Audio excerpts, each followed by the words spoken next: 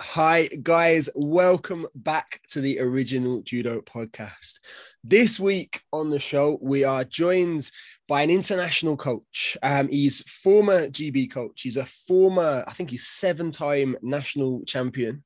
That's the one bit of research I've done for this episode. And he's now coaching over in the Netherlands with the national team. I am delighted to welcome my old Uki. I used to drag him around like a small child on a daily basis. That's not quite how I remember it, but okay. Matt Purssey to the show. Matt, how are you doing? I'm very well, James. Thank you very much for having me on. No, mate, it's an absolute pleasure. I think you've got a wealth of experience that it'd be great to kind of tap into. But again, it's been a few years since you retired. So just in case there's people who don't know you, can you just give us a background, like how you got into judo, race through to kind of where you are, where you got to as an athlete, and then where you are now? Okay. So I started judo because a friend that I went to first school with, primary school, his mum wanted him to start, and he didn't want to go on his own. So she asked if I'd go along with him, which I did. And after 3 weeks, he had a not so pleasant experience. He actually peed his pants on the judo mat. That's a good start. Yeah. So that was the end of his judo How old? career, I feel bad laughing now. How old? I'm assuming he's like I think we were like six and a half. Yeah, I think that's acceptable. Yeah. And like it was back in the day where like Don was pretty strict even back then. So like if you kept going to the toilet too often, he was like, no, stay on the mat, do your judo. And I think he may have got this call a little bit wrong. So anyway, unfortunately, my poor friend, who I won't name, that was the end of his judo experience. But for me, I loved it. And then my brother started a couple of weeks after, I think, because my friend stopped. So my brother was 4 and I was 6.5. And that was our first sort of insight into judo. And I was very fortunate that it just so happened that the club we were taken along to was Pinewood Judo Club. So Don Werner was my coach, and there's an incredible history in the club.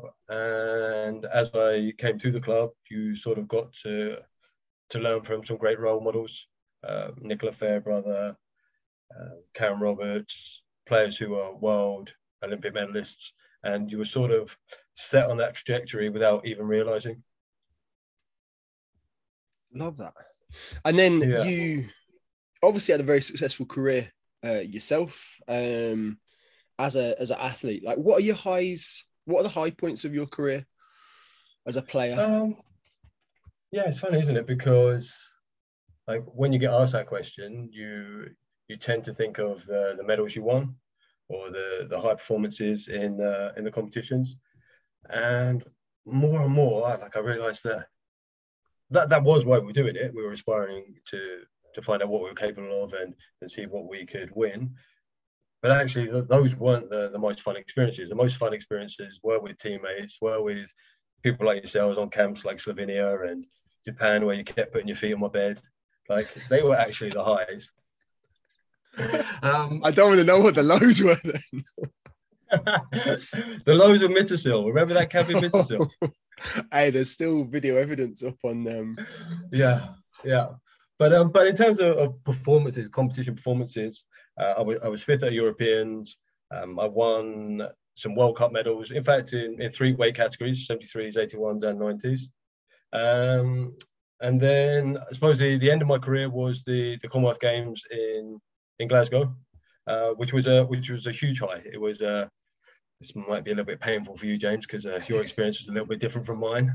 But to finish with an event in what was my adopted home country, in front of a vociferous home crowd, and managed to get to the final, was an amazing way to finish. So winning silver there, and again to finish with the Commonwealth Games experience, where it was a wonderful way to end my competitive career. Did you always know? So obviously you're a high performance coach now. Did you always know you wanted to move into coaching? Now, like, I know you kind of had an early shift into, or early experience, I guess, of high performance coaching 6 years before you actually retired. Yeah. No, I really wasn't clear on what I was going to do. I remember actually being worried about that and having a conversation with David Somerville when I was at Judo Scotland, sort of saying like, knowing that I was getting towards the end of my career, I think I was probably early 30s, and sort of saying to David like, I don't know what I'm going to do. Like, I haven't finished university. I've started university twice, put it on hold twice. I'm really sort of unsure what comes after this stage of my life. And David, who normally is very structured, very planned, very organised, very deliberate, was like, "Don't worry about it." I was like, "What do you mean? Don't worry about it?" He was like, and he was genuine when he said this. He was like, "All the skills you'll ever need, you've learned from your time as an athlete, as a judo player, as a full-time competitor." He said, "Those skills will transfer into whatever you decide to do. So don't worry too much about it. Just enjoy this experience whilst you've got a few years left, and it will take care of itself." And as much as I wanted to, and I took solace from that, I was still a little bit like, oh, because I also like to plan and sort of have an idea. But it did reassure me. And then I did a couple of jobs at Judo Scotland. I did the events and communications assistant, and enjoyed that. So working in judo, I thought, oh yeah, there's something maybe in that. It might not necessarily be coaching, but I think I want to stay in judo. And then my brother had has still a judo business. So he has a schools business and he has a club. And then I did about a year working with him. So I went back down to England from Scotland and set up a few schools of my own, working under the umbrella of core judo, and really enjoyed that actually more than I thought I would. I didn't think sort of schools and club judo would be the thing that interested me, but I found it really challenging because it was very, very different from some of the high performance coaching I'd done. So I'd supported a little bit at Judo Scotland, and as you alluded to, I did some work with the VI team, with the visually impaired team, up to and after the Beijing Paralympics. So I was planning on carrying on working with my brother and expanding his business with him. And then David got back in touch with me and said there was a vacancy that they were going to advertise at Judo Scotland, and would I be interested? And it was a role with the under 21 Scottish team. Mm-hmm. So it was an opportunity I jumped at, actually, to be back in Scotland, to be working with David, with Ewan. Billy was also coaching as well, so it was an opportunity to work with Billy. I thought it would be a great chance to step into performance coaching in an environment where I was comfortable and with people that I respected and thought I could learn from. So I was fortunate that I was successful in that application, and then basically started my high performance coaching apprenticeship at Judo Scotland. Love that. And again, you've thrown out like a load of names there who have been massive figures kind of in British judo. Talking of David Somerville, Ewan, obviously Billy Cusack. Before that, you're talking about Don Werner. Like, how did those guys shape your kind of early expectations or experiences of coaching? Like, how did they shape your attitude, I guess, going into it? I think I've been really, really lucky. I've had some incredibly influential, successful, and caring people in my experience in judo. So like you said, I started out with Don Werner, who was just immense. Just he lived and breathed judo. He had an apartment at the end of the dojo. He spent 90% of his time in the dojo or taking us away on trips to Holland or Belgium. Like, he lived and breathed judo. So I learned from a very early age the obsession that you can have with the sport, and the passion, and just also how much he cared about the players. Like, he loved winning, don't get me wrong. Like, he had a medal count for every single event, from a mini-mon up until the Worlds and Europeans. I remember one European Championships, he had the medal score on the board, and he put Pinewood on there with other countries. This is a senior European Championships, because I think Georgina was gold, Karen was silver. So he then had Pinewood on the medal table, and I think Pinewood finished like third on the medal table. So like, he literally counted everything. So I started off with an incredible role model in Don, and then I went to Bisham Abbey and was yeah, an amazing experience there. So Udo Qualmas was I think the technical director or the performance director, but was very, very hands-on. He just retired as an Olympic champion, and yeah, was incredibly interested and engaged. I was there with Craig, with Pete Lomax, with Sophie Cox, so with an amazing group of people, and Jamie Johnson, who is now, as you know, the senior women's coach at British Judo. It was his first step into coaching, and then also with Steve Gawthorpe. So two like amazing characters who again were incredibly passionate about judo, very inexperienced. So it was wild. It was a wild west at Bisham, but it was a lot of fun, and it was a lot of peer-to-peer learning going on because both Jamie and Steve were pretty new to coaching. They sort of just let us get on with it ourselves a lot. So I remember like Craig, Pete Lomax, and Tom Davis, and I watching videos from Fighting Films because Craig had a sponsorship from Fighting Films. So we'd watch videos or DVDs before the session, and then literally just go on the session and try the throws we'd seen on the DVD. That was love that. Yeah, pretty much the coaching. Big fan of that, but I love that. Yeah, so that was an amazing environment. And then I think I was there for a couple of years, then up to Scotland, working with Billy. And again, an incredible cohort of players. There was Ewan, there was Graham Randall, there was David Somerville, Stephen Vidler, Michelle Rogers. It was just an amazing training group. And like Billy just created this incredible environment, this incredible culture.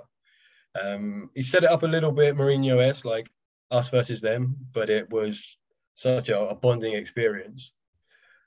So I learned a huge amount from those guys and from the way Billy created that environment. And then, of course, David then was coming towards the end of his career, and he started stepping into coaching. So he then started to coach some of us, and had a really good experience with David, learning from David.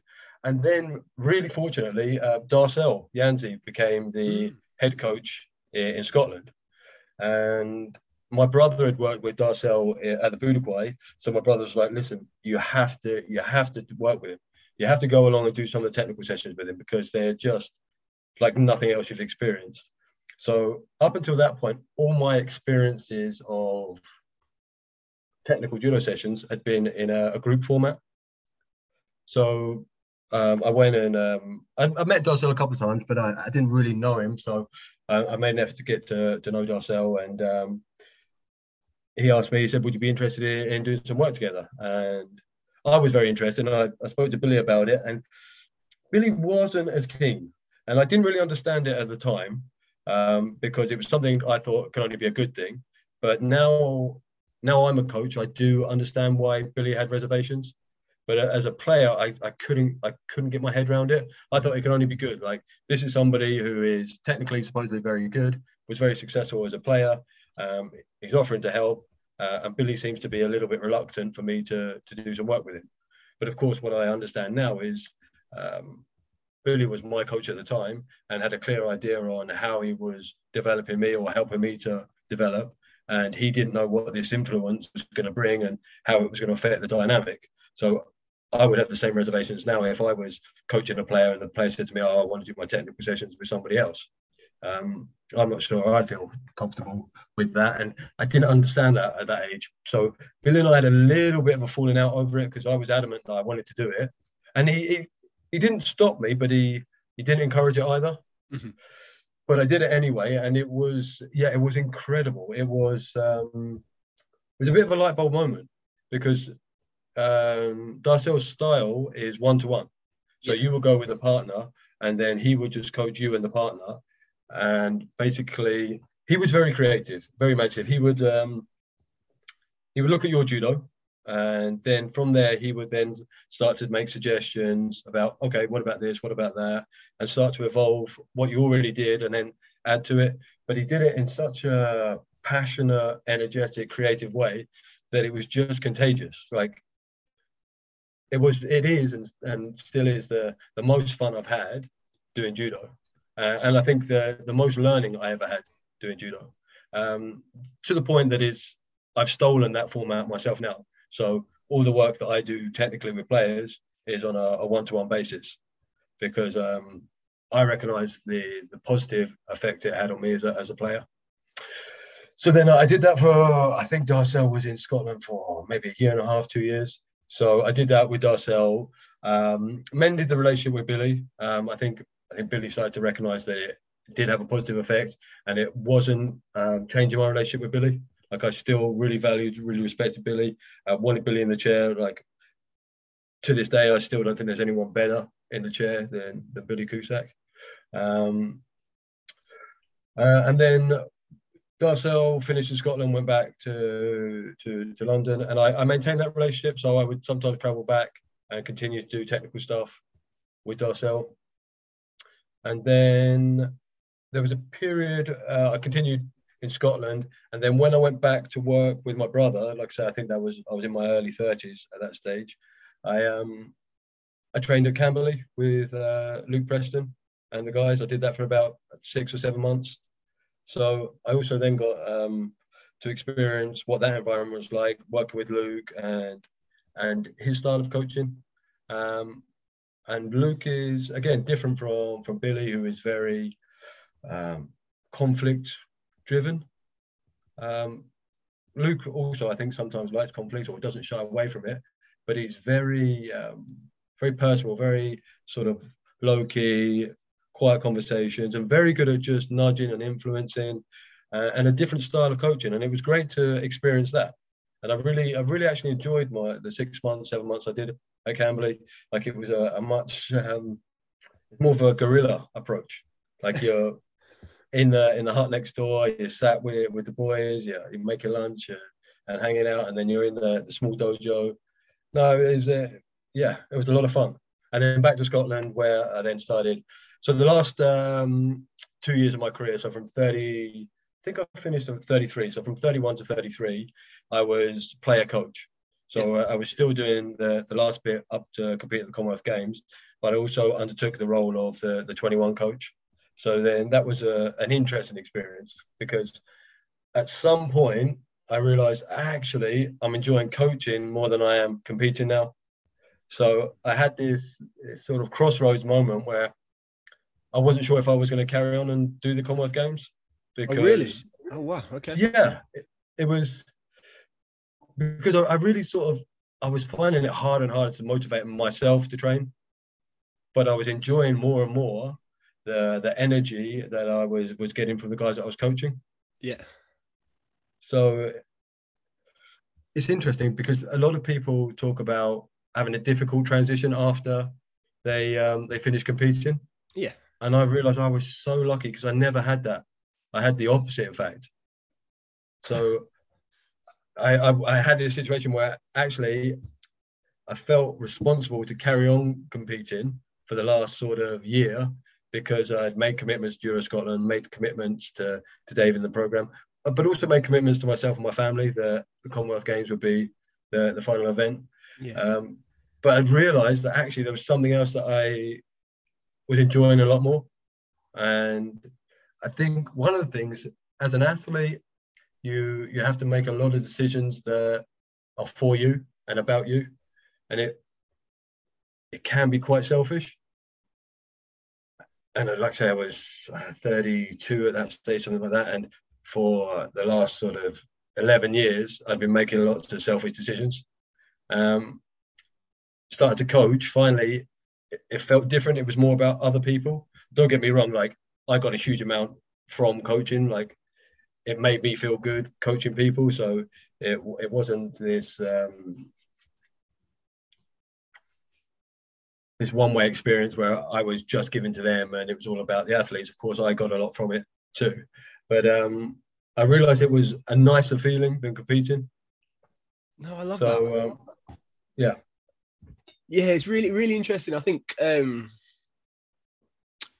interesting talking about Commonwealth Games. Several of the guys I've had come on to the show talk about how that last couple of years between London and Glasgow was quite challenging, because they already knew, they were already, as you kind of discussed yourself, got other plans in mind. They knew it's going to be the end point, and they're already looking to things in the future. But yeah, I don't think the experience you're describing is not philanthropic. I think you are talking about something, not being selfish. And it is exciting to coach. You've kind of referenced some of those early coaching experiences with a really light touch. You ended up coaching at a Paralympics in 2008 and again in 2012. Do you, looking back, knowing now that you've got 8 years of coaching behind you, do you feel you were prepared for the scale of those events? Was it different because you were coaching people who were maybe your peers as opposed to like that coach-athlete relationship? Was it a different experience? Oh, I think ignorance is bliss. Like so I coached in Beijing, and I coached I think 1 or 2 European championships for the visually impaired and a world championships for visually impaired. But I wasn't a coach. I was a player. I was a training partner with Sam, and then I can't even remember exactly what you were. You got injured. You were supposed to go to Beijing. Yes. I wasn't even supposed to go to Beijing. So last minute caller stepped into. So you got injured. So then last minute, they asked me, "Oh, look, will you go as Sam's training partner?" I said, "Yeah, no problem." And then there was somebody like Steve Gawthorpe was at that stage the head Paralympic coach, and there was someone that was assisting, but for whatever reason that had stopped. And then Steve just said to me, "Listen, Matt, what do you think about assisting me as the Paralympic coach?" He said, "You can do it part time, just come on the trips." And I was like, "Yeah, okay." And basically, it started like that. And then I was Sam's coach, or not Sam's coach. I was Sam's training partner who sat in the chair at the Europeans, Worlds, and Paralympics. And I knew his judo because I was his training partner, and I had a good idea of what motivated him. So basically, that was it. I would just shout motivational stuff and what I thought he should do from the chair. And here's the thing, like, actually, at that time, that's all Sam needed. Mm-hmm. Sam was pretty new to judo. I'm sure he won't mind me saying it. He could only do kataguruma at the time. So it wasn't like I had to shout a lot. And he was a competitive beast. I was born to fight and compete. So you just had to keep him sort of on the tracks. Yeah. And like Sam had a little bit of a tendency to over rev, to get too hyped up. So it was just sort of helping him manage that. And then, off he went. And and it was just great fun. Like, Sam is he's the most fun person to be away with. Like, he's got a great sense of humor, ruthlessly will tear into everybody and anybody, speaks his mind even when he really, really shouldn't. So, it was a lot of fun. But if I look back now, I wasn't coaching. I love the honesty. It's interesting though, like, and that you recognize the changes, but again, you're doing it at such a high kind of, the top level event you could do with the para guys. What did it feel to be? Are you conscious when you're doing it? Were you conscious of being on that stage, or again, are you more conscious of it now that you're this is actually your role? Again, I think I was really lucky, like I said earlier, that for a long, long time, I'd had Billy coaching me mat side. Mm-hmm. So I just mimicked what he'd done. I just copied it because it was so effective for me and the people around me. So Ewan, you experienced it yourself, David, Graham Randall, the girls, Sally, Sarah, Sarah Clark, like all of those people that Billy had coached. I can't remember, James Miller.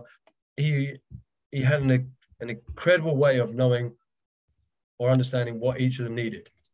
Like he did it with everyone in a slightly different way. Yeah. Like he was true to himself, but he would adjust it according to the athlete. And I learned so much from him, Matt side, that I just copied that. Like I didn't understand what I was doing.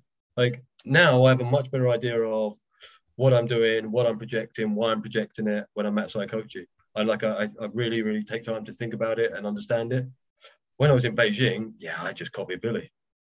What would Billy have said or done? Love that. So I'm going to fast forward now all the way kind of up to the present. You've been coaching with the Dutch team since 2019. Yep. Oh, look at that, showing off my other bit of research. How would you describe the Dutch style? As in, for me, there's quite a clear kind of emphasis on physicality.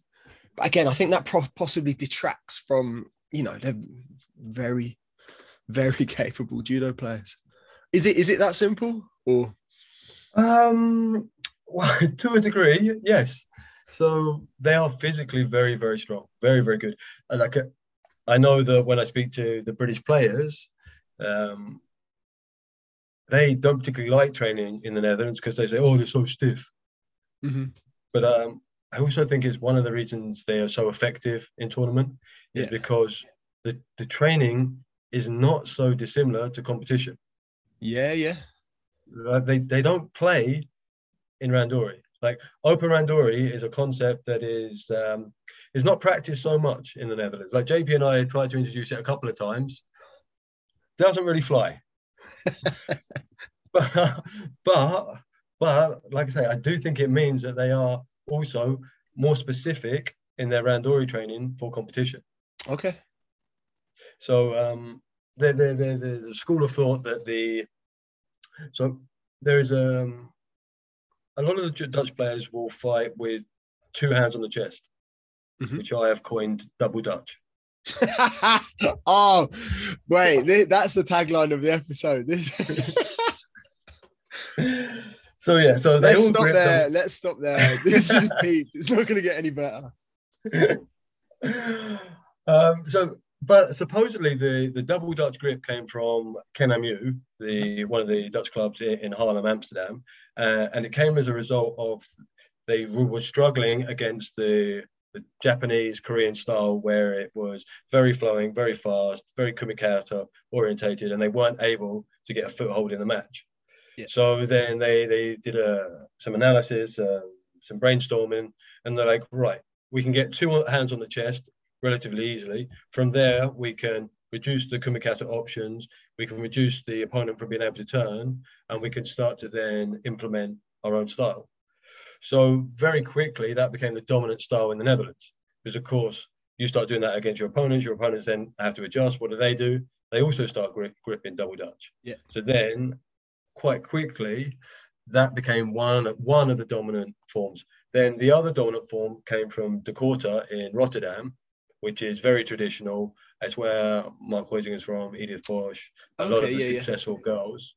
Yeah, and that's a lot more traditional. So the training apparently is a lot more in the Japanese style. So you then have these two forces that were basically going against each other, and that really propelled Dutch judo. So one side of it is very, very physical, the double Dutch, and the other side is much, much more technical. You've kind of beat me to my next point. I was going to ask you to contrast and compare, the styles, which I think are the conflicting styles of like a Henk Grol and a Mark Huizinga, who, I mean, arguably like two of the most successful players that the Dutch have had.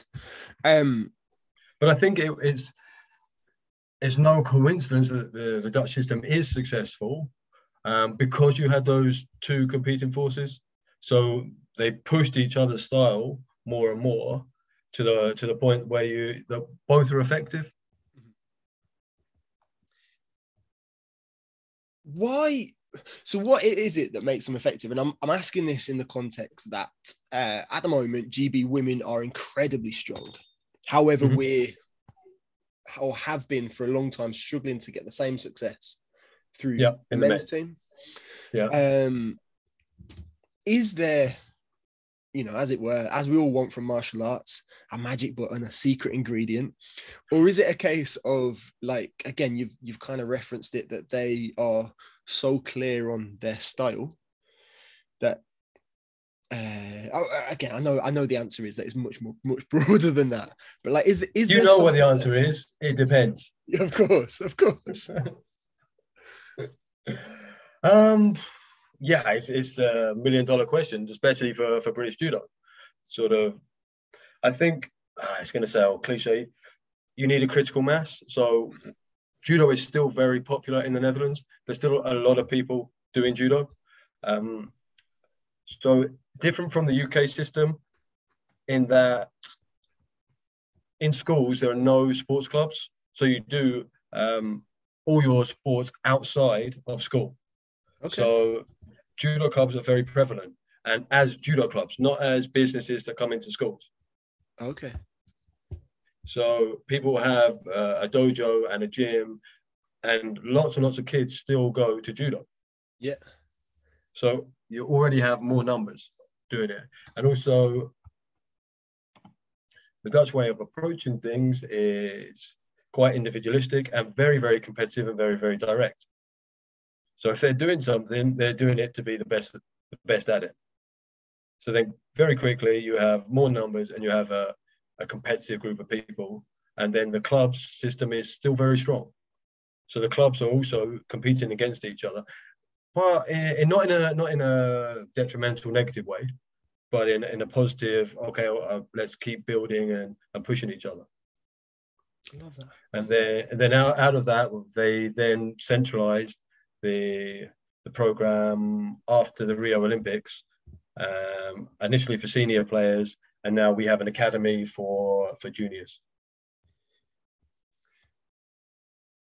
I'm jumping around all over the show now. So you obviously moved to the Netherlands 3 years ago. Like, what goes into that decision, like working abroad? You had experience with GB Judo. You'd finished with GB Judo. What kind of went into the decision to kind of set up shop over there? So I worked at GB Judo, and I loved my time at GB Judo. Well, at first at Scotland, I was at JudoScotland, and I really, really loved working at JudoScotland, working with the under-21 program. But it was an apprenticeship program done with JudoScotland and Sport Scotland, and I think it was a 2-year apprenticeship. And then at the end of that apprenticeship, the position was funded by Sport Scotland. There was no guarantee of a job. So I was speaking with David, who was still the performance director or head coach, I think is the equivalent at JudoScotland, and sort of said to him, okay, Dave, we're starting to get to the end. Is there a job at the end of this, or do I need to look? And he couldn't say, he wasn't sure. Like the situation with finances, coaching positions, all the rest of it, he really couldn't tell me what was going to happen. And it just happened that British Judo advertised for a junior assistant coach. So Jamie Johnson was the head coach for the juniors. So going full circle back to Bisham days, I applied for the job, and I got the job and ended up as Jamie's assistant at British Judo, working with the under-21s. So I was there for, what was that? I think that was 2015 until like 2018. So I was there 3 years, and in the course of that period, Jamie moved up to the senior. So then I became the lead coach for the juniors, and then we extended that to the under-23s. So then I was the lead coach for the juniors and the under-23s. Then we brought Colin in, and Colin was my assistant, Colin Oates. And then Denny was initially the VI coach, but then he also became a junior coach. So then the three of us, Denny, Colin, and I, were running the junior under-23 program. And like I said to you earlier before we started, I think that was my favorite time in coaching. Like we developed this community practice with Dennis Edwards as our mentor, and just went on this amazing journey of learning about coaching. Mm-hmm. Like we all had a good idea about judo, but we didn't have much of an understanding of coaching. Yeah. And Dennis just has this incredible way about him of recognizing the moment when you are ready to pick up a new concept or a new idea and run with it. And the amount of times he did that with the three of us, and then we would bounce off each other and really just accelerate our learning. So for example, like he introduced us to flow states. Yeah. I would never heard of like a flow state before. So he introduced us the concept of a flow state, and then we started to play with the idea of, how could you do that in judo? How could you identify I think there were 17 triggers. How can you identify these triggers in judo? What do they look like? How can we start to pull these triggers? And then from there, it just grew and grew. So then we recognized that, okay, so one of the triggers is humility. Is humility important? And then we started to do a little bit of research into humility and gratitude and how they were linked and their place, and also in the history of judo, how they fit, but also how in a combat sport, in a fighting sport, you can use concepts like humility and gratitude to accelerate learning. And it was just amazing. And there were other aspects of skill acquisition and elements of philosophy, and all these things just came into this melting pot, and had so much fun, basically experimenting with the under 21s and the under 23s with our coaching, because it's an age group where you have a little bit of room to do that. Mm-hmm. It's different with seniors. With seniors, hopefully you've got a good idea of what you're doing and why you're doing it, because they don't have as long. And if you're making big mistakes with them, of course you're always making small mistakes, but if you're making big mistakes with them, then you can really affect their career. Whereas with the juniors, then it's not so impactful if you're making those mistakes, as long as you're learning from them. So the three of us, just had an amazing time bouncing off each other, challenging each other. No one was really in the lead. That was the beautiful thing. Like, everyone had an equal voice and could bring something new to the table, and without even realizing. So there's some rules to like a community of practice. Yeah. And we didn't even realize we were in one, and we didn't even realize we were following any rules until Dennis told us, "Oh, guys, by the way, this is what you're doing. This is what companies like IBM and Google spend millions trying to create, and we're in it." And we're like, "Oh, okay, that's nice." Love that. And again, like I said to you, like, I realized I was in something special at the time, but it wasn't until I end up finishing the British Judo and moving abroad do I realize how special that was, and how difficult that is to create. And I'm not even sure if you can create it. Like, I think you need a set of environmental factors that sort of allow it to happen, and that's just, we had the perfect storm at British Judo.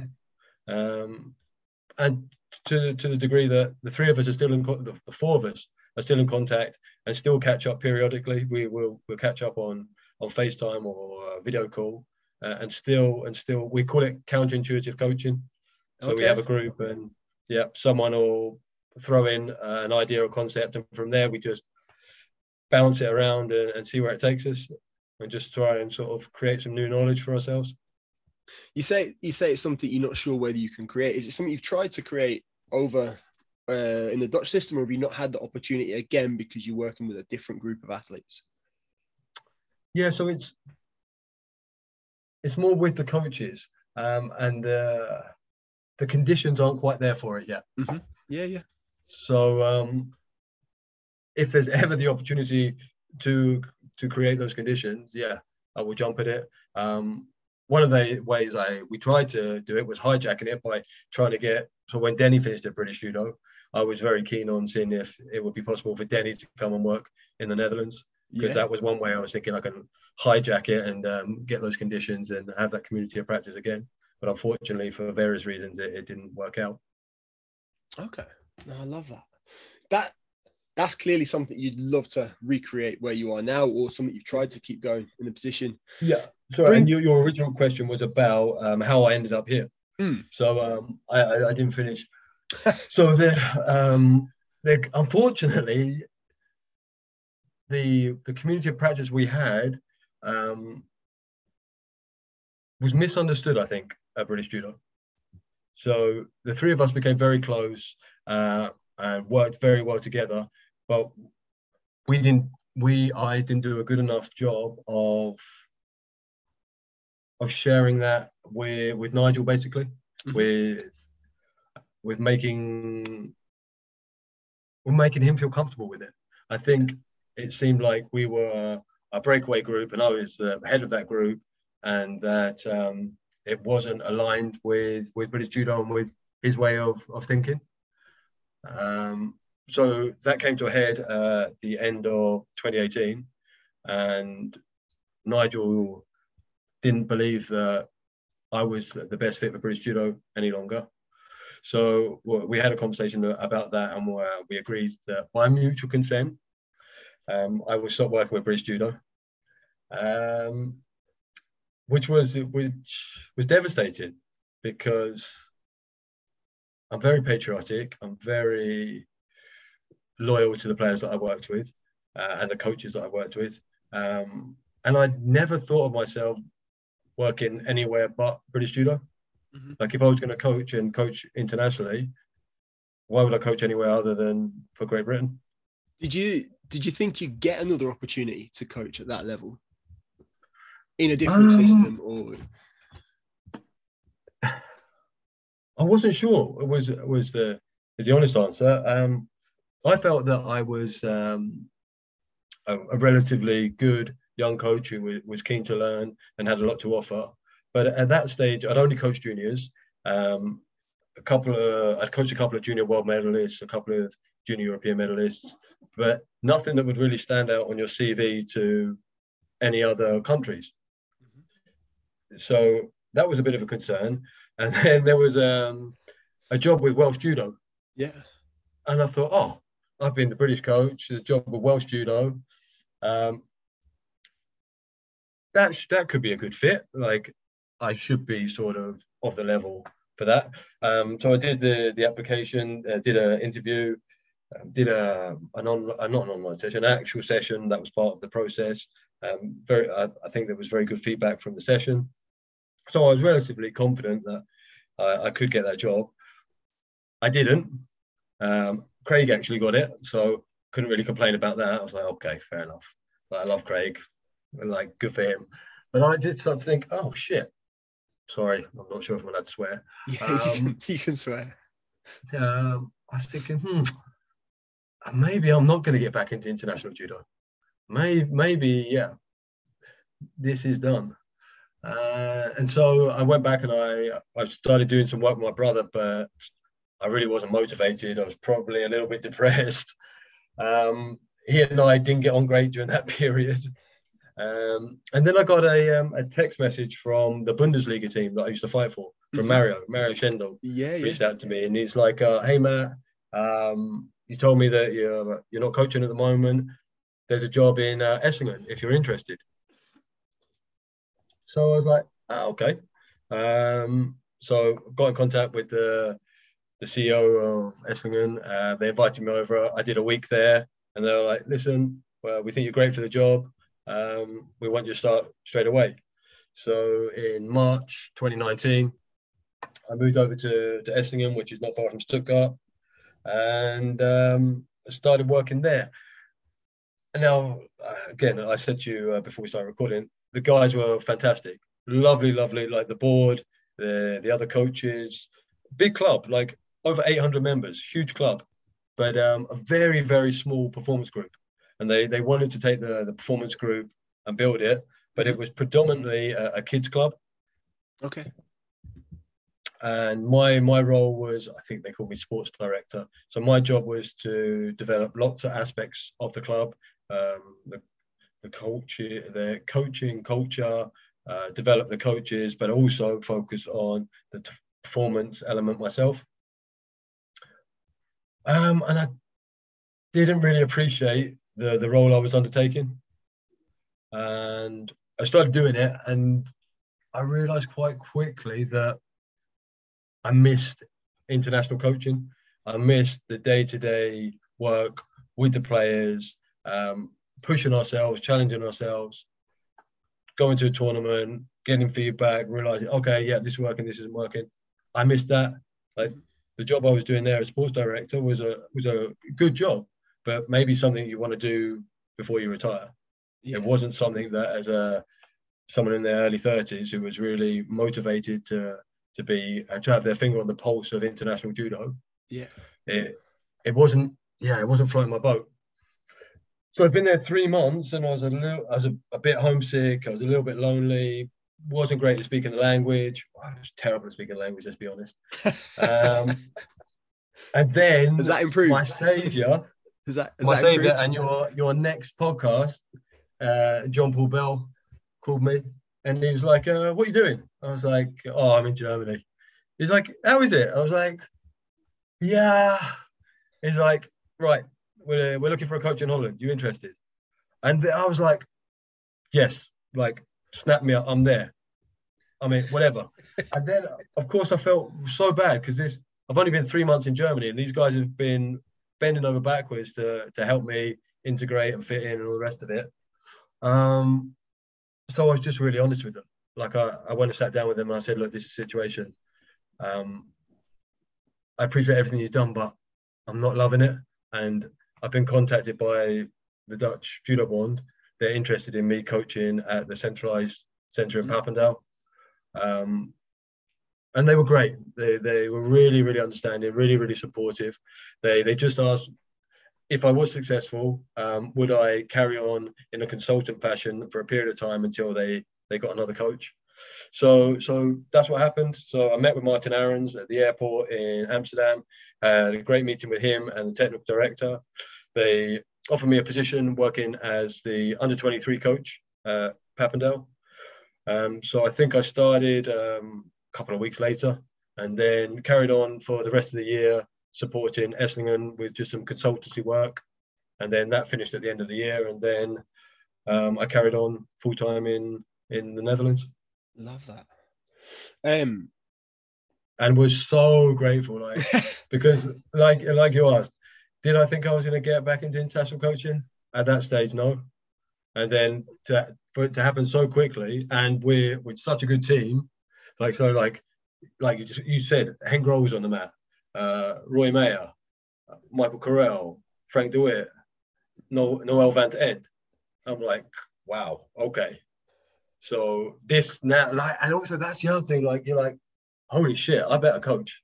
I better be able to coach because I'm going to get found out otherwise. Do you get that imposter syndrome? Like, you're kind of alluding to it there. Do you get that moment where you're going, oh, fuck, I'm on the mat with all these world and Olympic medalists. Can I do this?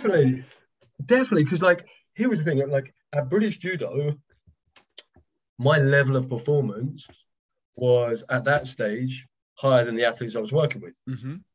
Like, they were competing at junior events and under-23s.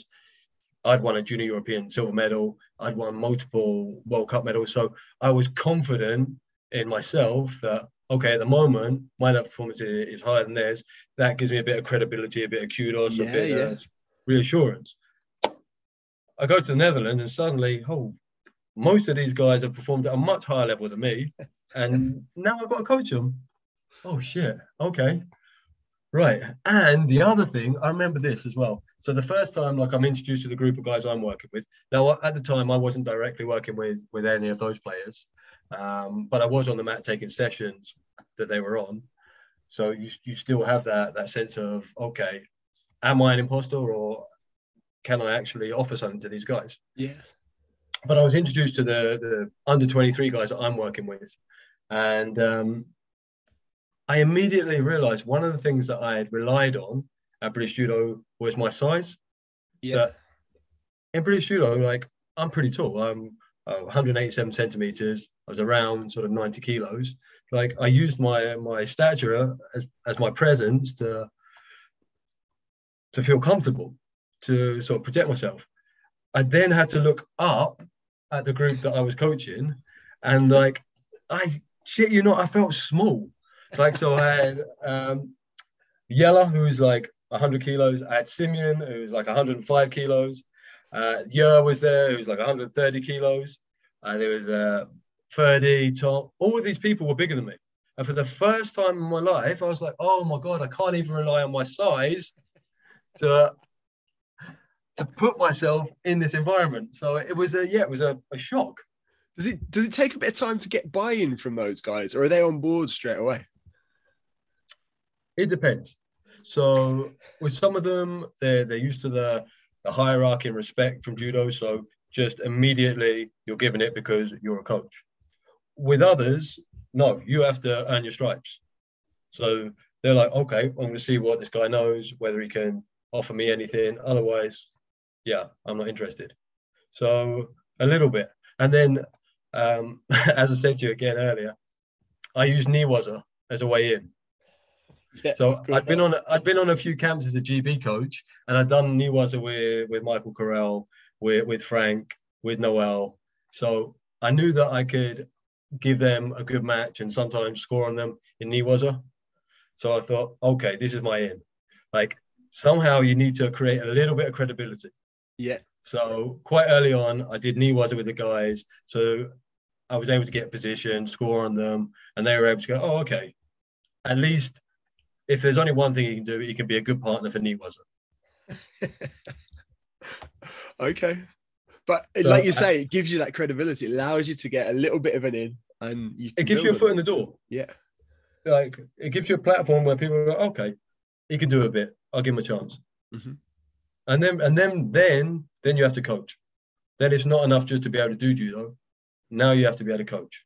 Now you have to build trust, build rapport, build understanding with the players. Now you have to have a coaching process so that you can help them move as quickly as they can from where they are to hopefully where they want to get to.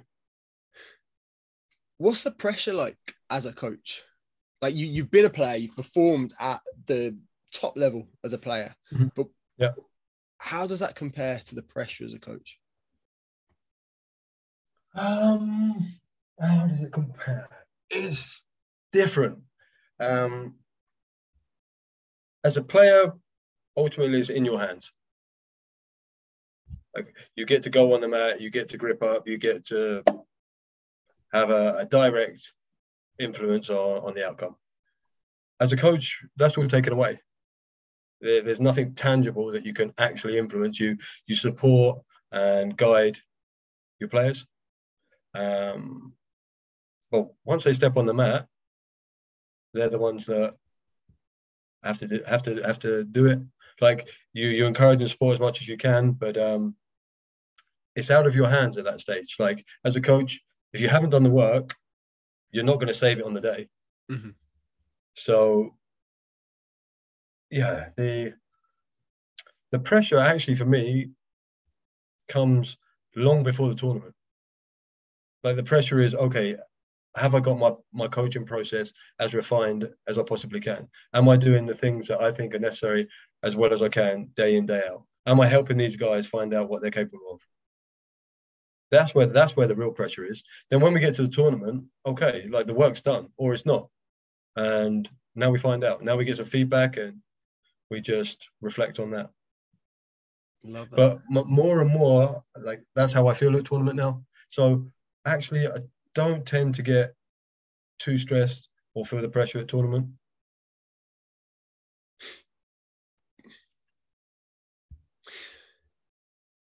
Is that a reflection of the success you're having? And what makes me think of that is, as a Villa fan who've had numerous managers over the last 10 years who have had no success at all, to varying degrees, obviously, but because you are getting some success, does that buy you like a longevity? Yeah, I think so. I think so. You can read as many academic papers as you want and concepts on coaching, and from those you then form your own personal construct. You form, okay, this is what I believe at the moment, based on my experiences, based on the experience of others, what I've read. Okay, this is what I'm going to go with. This is my coaching process. Mm-hmm. Now, there's no guarantee that it works, and you adapt it and flex it for each individual. But I have a general coaching process that I follow. But of course, until you start having success, you don't know whether you're in the ballpark or not. But fortunately enough, like this year with the players I've been working with for a couple of years, and here's the thing about a coaching process, like, it's not a quick fix. It's at least a year, if not 2 years of work with those players before you're really coaching them. Yeah. So people like Yella, I've been coaching those guys for over 2 years now. So we can start to probably say that some of the processes we put in place are now having an effect. So as a result of that, I think I feel a lot more reassured that, okay, I'm somewhere in the right ballpark. The guys are winning medals on the IGF tour. Yeah, was European champion this year. Okay, I think we've got an idea. And then, of course, it's about constantly evaluating that and tweaking that and developing it. Like, it will never be finished. Like, that's what I've come to realize about what coaching is for me. Coaching is at the moment, my pursuit of mastery. So, yes, the results are nice. And do I feel better when the guys have performed well and won a medal? Of course I do. Do I feel like shit when they perform well and not won a medal? Yeah, of course. But I keep coming back to, actually, the reason I do coaching is because if I'm thinking about Maslow's hierarchy of needs, this is how I pursue mastery. This is right now my purpose. So what's next for you? You're working with a group of guys. You've referenced certainly a couple of the heavyweight guys that you're working with, Euro speakers, Yellow Sniper, who I've definitely butchered their names. You can correct me. No, you did that. You did very well, actually. But yeah, they are medaling on the world tour with a frequency. They're clearly looking at Paris 2024. Is that what you're working towards? Are you already looking beyond that as a coach? Like, what's next? Yeah, so the coaching structure we have in the Netherlands, I'm an Olympic coach along with John Paul Bell for the men's line, and we each have 6 athletes, and I have a slightly younger cohort.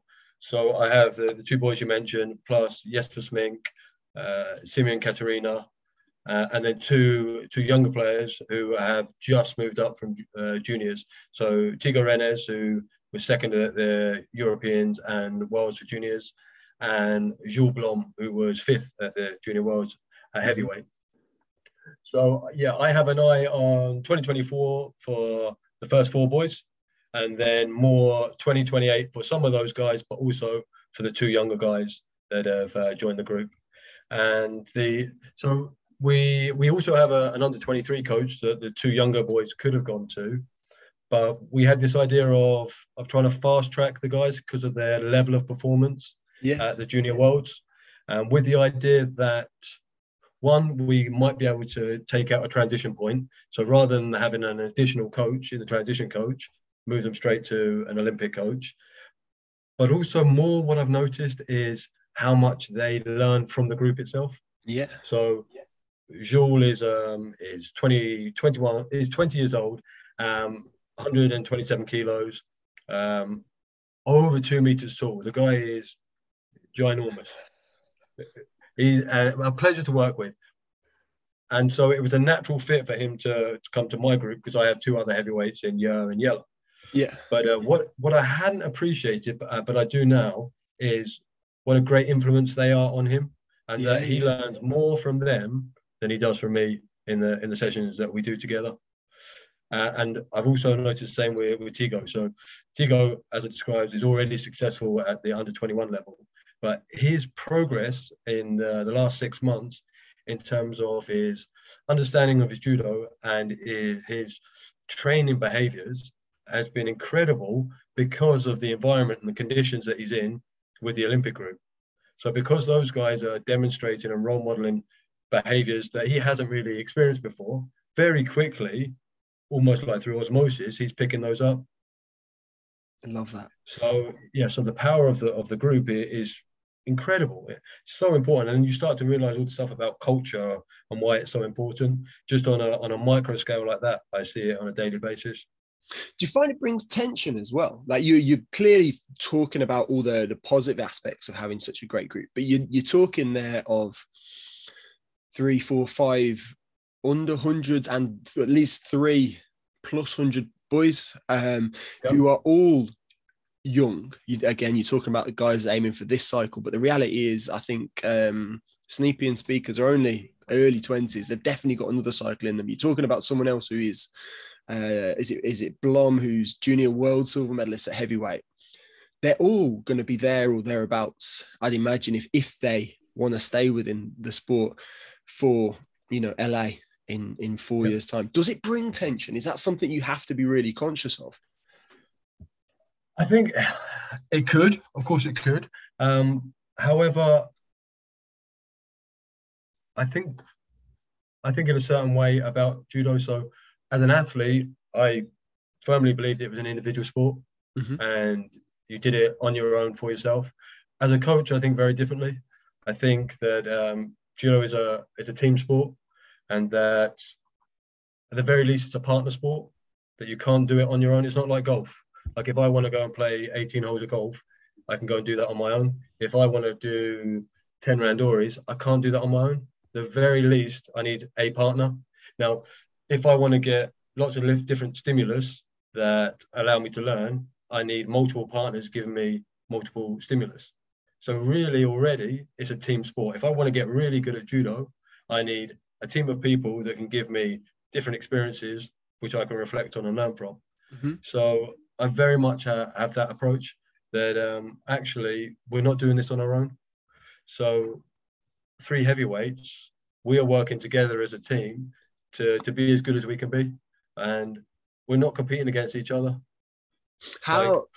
Like Federer and Nadal, I use that analogy all the time. They credit each other for the level that they got to. They say without the other, they wouldn't be where they are. Of course. And I suppose it goes back to the humility and gratitude thing that I touched on earlier. I really try and promote that in the group as well.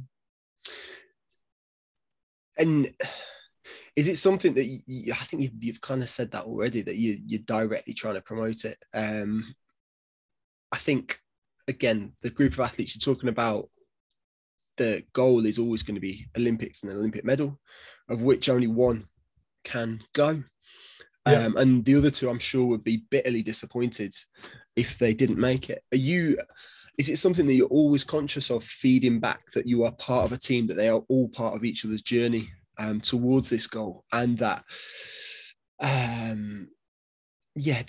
their journey towards the goal is like no less kind of diminished if they don't make it, I guess? Yeah, definitely. Like you said to the boys that okay, there is one place to the Olympics, and the person who, for whatever reason, is highest on the world ranking because they've performed more consistently will go to that event. But you have played a part in that. So if they do go on to be successful at the Olympics, you have played a part in that. And I can understand that you'll be disappointed that it wasn't you, but you still had a big impact. And if we can look at ourselves in the mirror and say that we did everything we could as well as we could, and okay, we fell short, that's okay. And if we've also helped our teammate to achieve that, and they get to that level, then that's something we can be proud of too. But it's something that I constantly am mindful of, that I'm creating an environment that is a positive environment, that we challenge each other, but we're supporting each other, and that we can't do it without one another. So like and I'm lucky that the boys I'm working with, they get that, and they recognize that that's a much more enjoyable environment to be in than one that is about rivalry and competing against your teammate. So it's not a hard sell.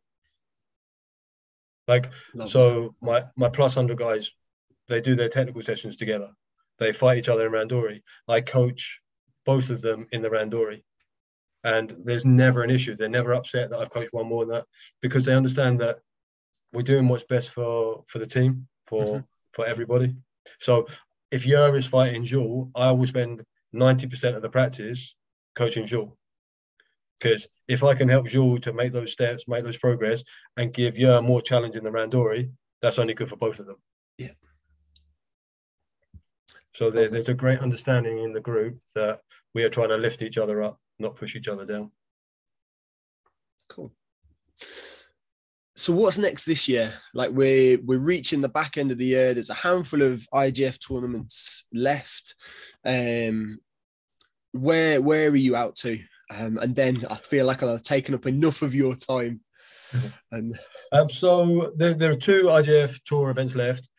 Tokyo, which our women's team are going to do, but the men's team, we decided that we're not going to do those, mainly because of the budget. So the budget got stretched this year, so we're pretty much a breaking point. But the last event is the Masters, and the Masters is a big point scoring event for Olympic qualifying. And we've got, the nice thing about the Masters is the only IGF event where you can have more than 2 players in. So with a bit of luck, all 3 of the heavyweights, so Roy Meyer and Yella, will all qualify. They're all currently top 36 in the world. So we'll be taking, I think it's 9 men to the Masters. Awesome. That's a hell of an achievement. Matt, thank you so much for giving up your time. Good luck to you and the guys as they go out to these events. I'm sure it'll be incredible. But mate, it was great catching up, and it's been fantastic to kind of hear your story, a little bit of your philosophy, talking about the way you talk through judo. And I've no doubt I will badger you again and again. Everyone listening, it's taken about 3 years to get him to come back on the podcast. That's because I hadn't achieved anything as a coach. I was like, no, I can't come on yet. I need to at least have got some results. Not at all. You've had an incredible career. And it's amazing to hear some of that insight. So I'll be back in touch, but thank you for your time. It's a pleasure. Anytime, James. Guys, all the usual nonsense. I hope you've enjoyed the show. Like, subscribe, blah blah blah. I will catch you soon.